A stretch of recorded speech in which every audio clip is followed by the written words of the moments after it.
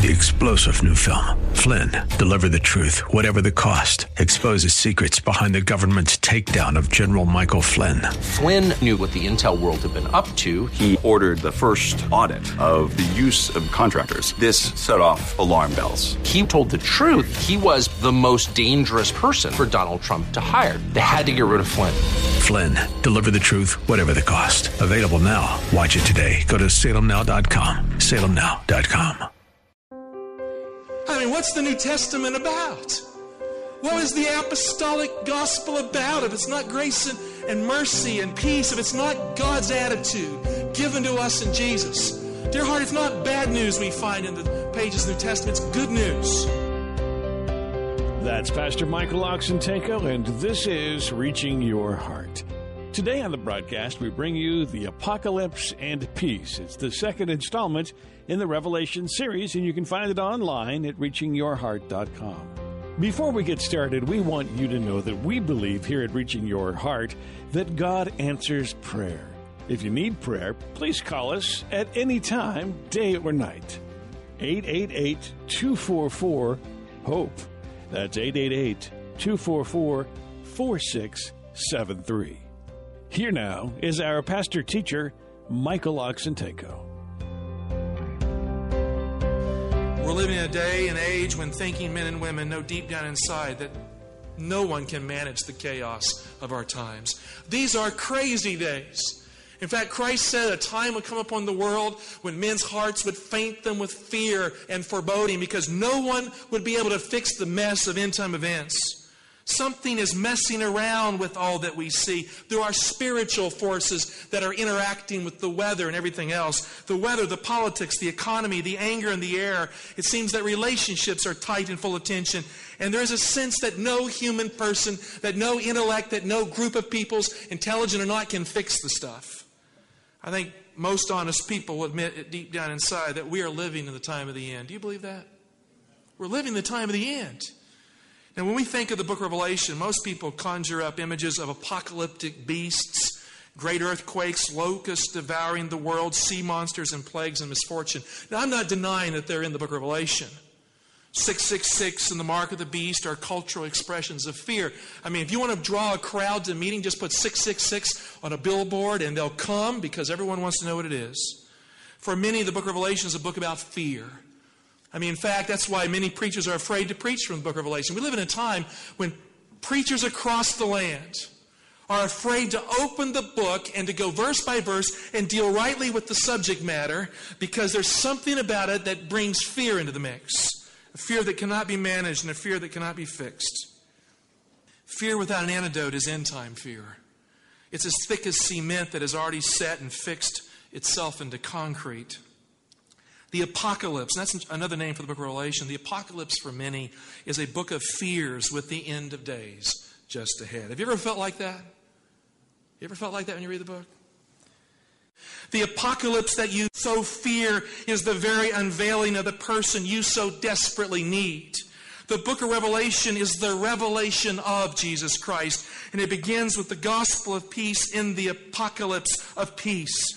In the mix is God in the apocalypse. The book of Revelation begins with a clear statement that the time is near. Revelation 1 verse 3, blessed is he who reads aloud the words of the prophecy, and blessed are those who hear and who keep what is written therein, for the time is near. Now many people say, well, Pastor Mike, do we really need to have the book of Revelation in our pulpits these days? What does Jesus say? Blessed is the one who reads aloud. That means to publicly proclaim the truth of this book. Heaven says, blessed are those who hear and do.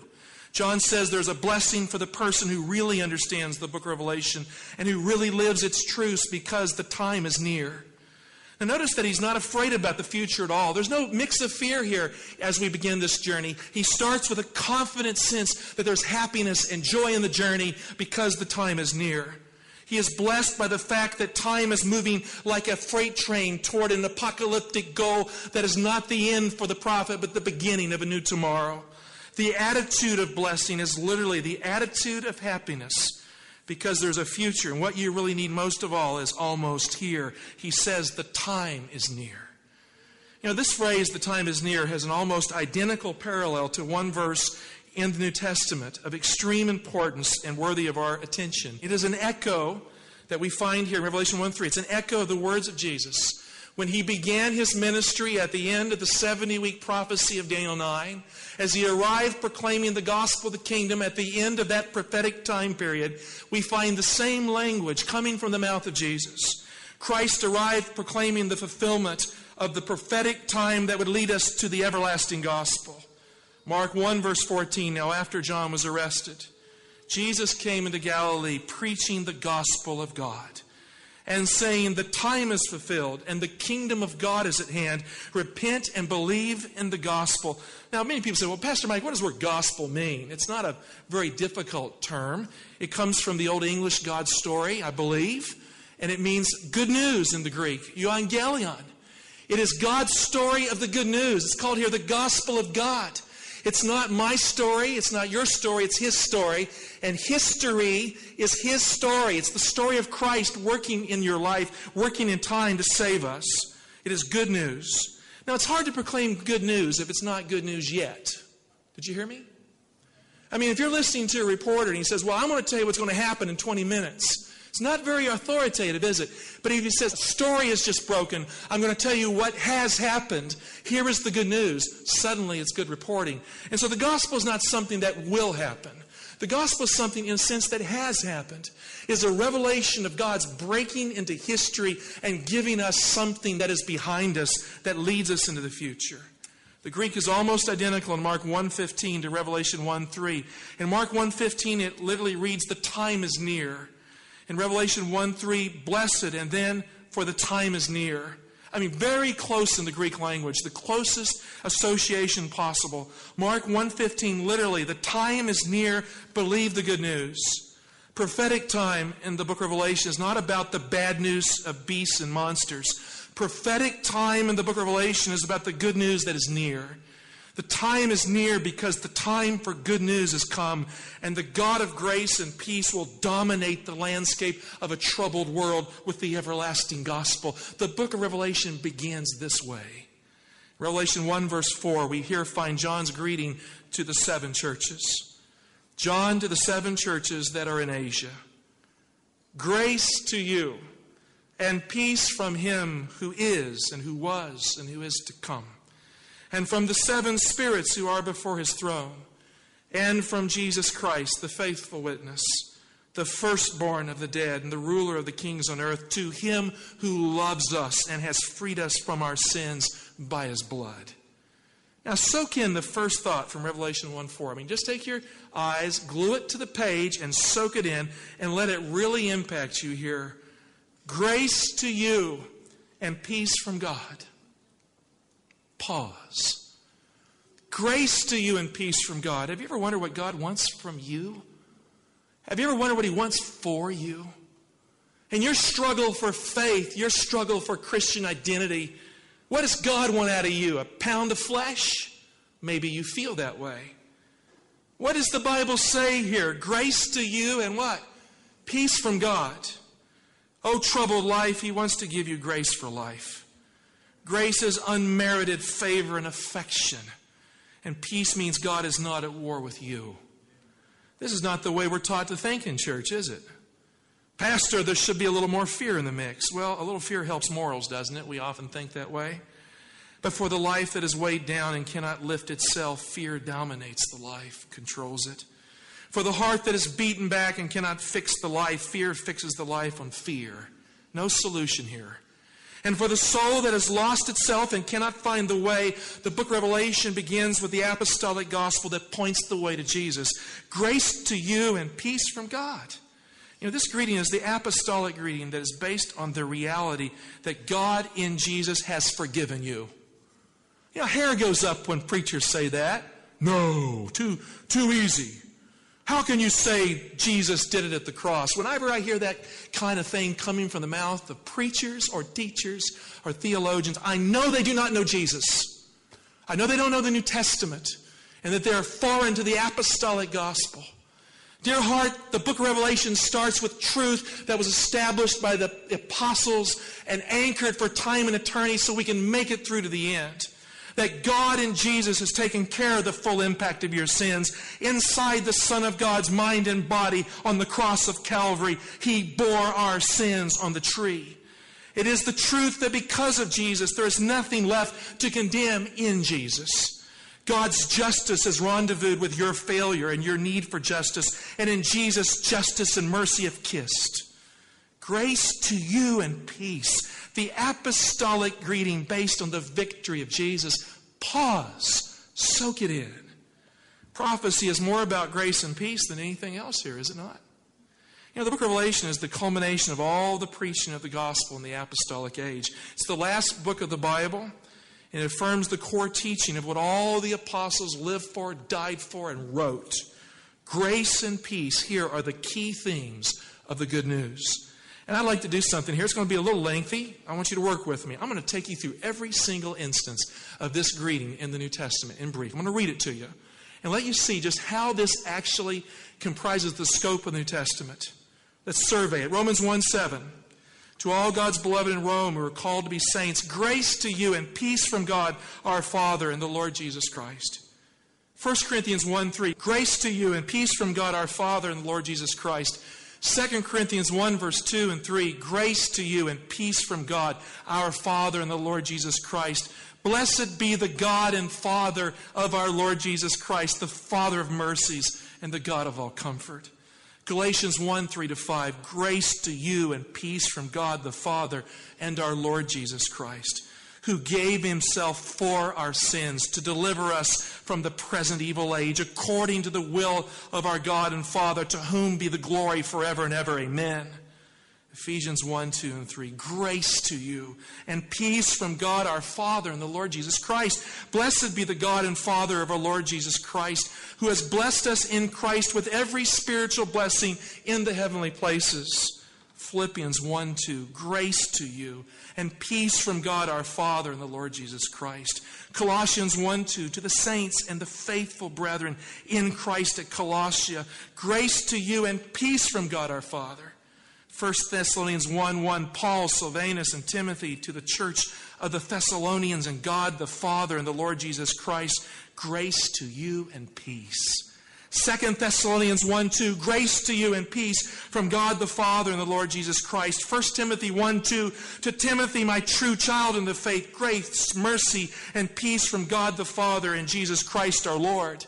2 Timothy 1, 2, to Timothy, my beloved child, grace, mercy, and peace from God the Father and Christ Jesus our Lord. Titus 1:4, to Titus, my true child, in a common faith, grace and peace from God the Father and Christ Jesus our Savior. Philemon, verse 3, grace to you and peace from God our Father and the Lord Jesus Christ. 1 Peter 1:2, chosen and destined by God the Father and sanctified by the Spirit for obedience to Jesus Christ and for sprinkling with His blood, may grace and peace be multiplied to you. 2 Peter 1:2, may grace and peace be multiplied to you in the knowledge of God and of Jesus our Lord. And finally, John himself, 2 John 1:3, grace, mercy, and peace will be with us from God the Father and from Jesus Christ the Father's Son in truth and love. I mean, what's the New Testament about? What is the apostolic gospel about if it's not grace and mercy and peace, if it's not God's attitude given to us in Jesus? Dear heart, it's not bad news we find in the pages of the New Testament. It's good news. The core message of the book of Revelation is the apostolic gospel of grace and peace, and there is no substitute for this in life. Without this, there is no life. Dear heart, the book begins with the truth that God and Jesus is not at war with you, that Jesus is the atonement for you. There was war in heaven with the devil in Revelation 12:7, but not with you. The dragon is at war with God's people in Revelation 12:17, but God is not at war with His people. The beast and the kings of the earth will make war with God's people in Revelation 17:14, but the Lamb will win for His people because there's grace and peace from God for them. And Jesus will make war on those who join evil to persecute His people in Revelation 19:11, but He will tenderly lead His people out of persecution to eternal life because there is grace and peace from God. Dear heart, take this truth and embrace it. In Jesus, God is not at war with you. Did you hear me?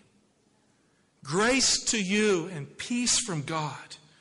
Now, grace implies forgiveness. The book of Revelation starts with the bold truth that is counterintuitive to our religious mindset today. God in Christ has forgiven you. The Bible says that. I didn't come up with that. God in Christ has forgiven you. Theologians choke on the clear Word of God, but still the Word of God. There is no grace unless God's attitude is forgiveness deep inside Himself. Am I right about that or wrong? I mean, someone says, well, I won't forgive you until you ask for it in my heart. Now, Christ said you must forgive someone from your heart before they ask you. Is God capable of that attitude within Himself? The cross of Christ is proof that He is. There is no place for peace unless God has brought the peace to you from what's inside His character. In 2 Peter 3:18, Peter tells us that we are to grow in the knowledge of God's grace. You can't grow in grace if you don't know and believe that God forgives you and there is grace for you in God's heart. You can't grow in grace unless you let go of the anger that prevents you from forgiving someone else. Grace is a gift, and you can't give it out if you can't receive it in. Hebrews 13:9 says our hearts are strengthened by God's grace. Hebrews 4:16 says God's throne is a throne of grace. My favorite verse on grace is Hebrews 2:9. Let's follow it together. But we see Jesus, who for a little while was made lower than the angels, crowned with glory and honor because of the suffering of death, so that by the grace of God He might taste death for every man. More with Pastor Michael Oxentenko in just a moment. Studying the Bible is vital to our lives, and we would like to help you in that process by providing you free Bible study guides. These full-color Bible study guides are available for you right now if you dial this telephone number, 888-244-HOPE. That's 888-244-4673. We would love for you to call and get your copy of these free Bible study guides at any time. That's 888-244-4673. Now more with Pastor Michael Oxentenko. You know, if you want to look at the grace of God, you don't see it very often in human faces. But you look at the cross of Christ, and there in the face of Jesus is the grace of God. Friend, God's grace is for you, and the death of Jesus is proof that God has poured it out on you. Yeah, have you ever felt like you're not loved? Anybody here ever felt that way? Now let me ask you this question. Does anybody in the church really have to love you in light of the cross of Christ? Come on. Christ was there as you. God was experiencing an infinite humility and condescension to reach you. All that you are and struggle with was in Him.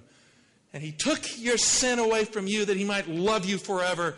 Friend, you are loved.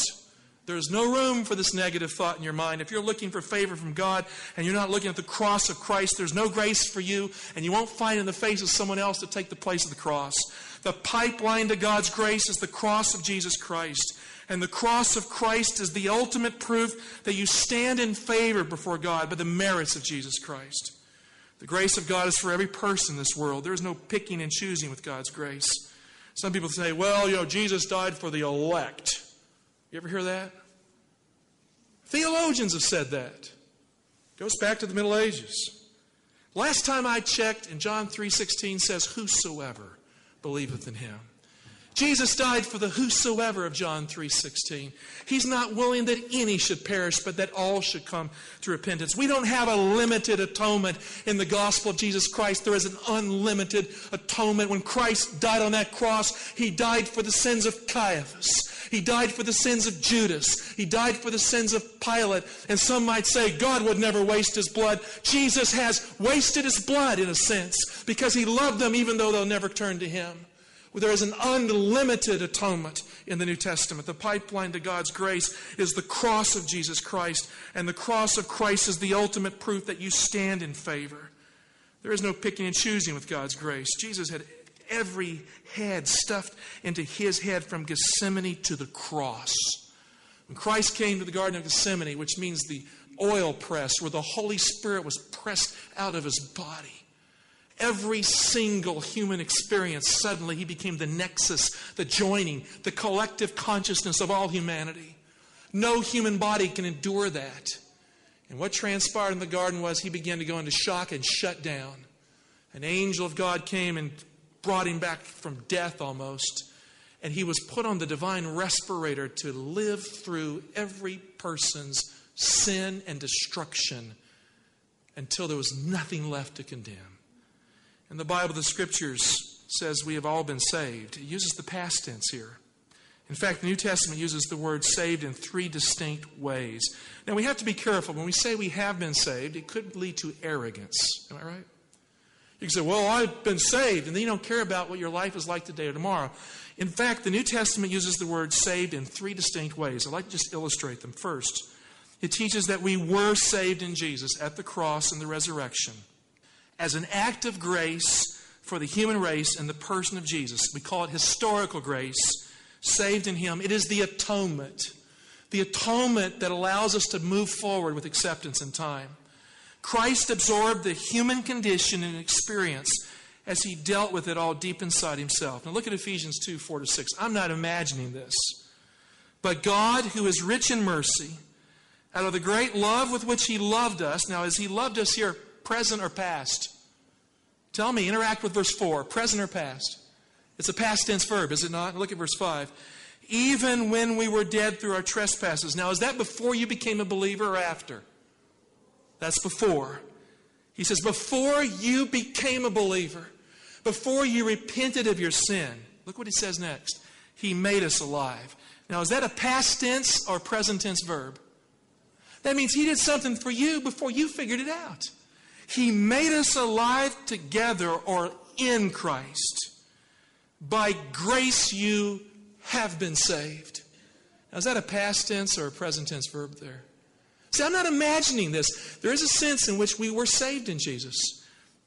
And notice the word grace. By grace you have been saved. And He has raised us up with Him. Is that present tense or past tense? Past. And He has made us sit with Him in the heavenly places. Now, how many of you have been to heaven lately? Anybody here been to heaven lately? No, you haven't been to heaven lately. Does the Word of God lie? Come on, interact. It doesn't lie. No, it says that He has made you sit with Jesus in the heavenly places. Is this true or not? If you are in Christ, if more profoundly, if Christ had you in Him, if you were on His heart in the Garden of Gethsemane at the cross of Christ, were you not there in the resurrection? Were you not there when He ascended before the Father? And He said to God the Father in Hebrews 1, here am I and the brethren you have given me. You know, there's a reason Jesus sent Mary back to the disciples and said, go to my brethren and tell them I'm ascending to my God and your God, to my Father and your Father. There's a sense in which we have been saved in Jesus because the atonement has been given. And my favorite theologian says, when God looked at it, He was satisfied with it. In Jesus, God has saved His people for the future. If there was no cross, no one would be resurrected in either resurrection. In fact, because of Jesus' resurrection, there will be a resurrection of the righteous and the wicked. If there was no cross, your life would end at the crossroads of death and life, and there would be no right to bring you back to life. Jesus has the legal right to resurrect you from the dead because Jesus has exhausted the judgment on sin for every single human being. Secondly, the New Testament teaches that we are being saved as we continue in Jesus. And this is a present tense sense in which it is true. 1 Corinthians 1:18. For the word of the cross is folly to those who are perishing. But to us who are, how does it read? To us who are being saved, it is the power of God. Now, when you claim the finished work of the cross in your life, it does not mean that God is finished with you. You are being saved because the enemy cannot condemn the person that God has justified by faith. You see, Christ's victory does you no good unless you believe in it. Well, there you have it, the first portion of the Apocalypse and Peace, a part of the Revelation series here at Reaching Your Heart. You can find it online at reachingyourheart.com. That's reachingyourheart.com. If you're living in Northern Virginia, or if you don't mind driving just a little bit, Pastor Mike would like to invite you personally to a seminar to learn about the amazing prophetic discoveries as found in the book of Revelation. Now, this series starts Friday, March the 23rd at 7 p.m. and is being conducted by Pastor Mike's good friend, Pastor Mark Finley, who is a pastor, author, and evangelist who has taken these seminars to over 80 countries. You'll not want to miss Pastor Mark's dynamic, compassionate, and thought-provoking discoveries that enables you to really actually understand the book of Revelation and face the future with confidence. This seminar is free and will be conducted at the Battlefield Best Western Inn, 10820 Ballsford Road, Manassas, Virginia. That's 10820 Ballsford Road, Manassas, Virginia. The seminar is packed with content and will be conducted in the evenings at 7 p.m. on Friday, Saturday, Sunday, Tuesday, and Wednesday. Hey, if you can't attend the entire series, please stop by and learn some amazing discoveries with the time that you have. That's 10820 Ballsford Road, Manassas, Virginia. You can call this telephone number for more information. 888-244-HOPE. That's 888-244-4673. Be prepared. It's a great motto to keep in mind given the difficult times that we all face here in the future. We'd love for you to have a book entitled Ultimate Survival. This book will give you practical steps on how you can survive spiritually. You'll discover keys to physical, mental, and spiritual survival you may not know existed. Call right now, 888-244-HOPE. That's 888-244-4673. And join us again next time for another edition of Reaching Your Heart. 3-star General Michael J. Flynn, head of the Pentagon Intelligence Agency, knew all the government's dirty secrets. He was one of the most respected generals in the military. Flynn knew what the intel world had been up to. He understood its funding. He ordered the first audit of the use of contractors. This set off alarm bells. The explosive new documentary, Flynn, Deliver the Truth, Whatever the Cost, uncovers the facts behind this scandal. Flynn told the truth. He was the most dangerous person for Donald Trump to hire. I find out the worst enemy that I'm going to face in my life is right here in America. They took my assessment and they wanted me to change it. And I was like, I'm not changing it. They had to get rid of Flynn. With in-depth interviews, archival footage, and never-before-seen personal records of the man behind the headlines. I just felt like I was drowning. Flynn, Deliver the Truth, Whatever the Cost. Available now. Watch it today. Go to salemnow.com. salemnow.com.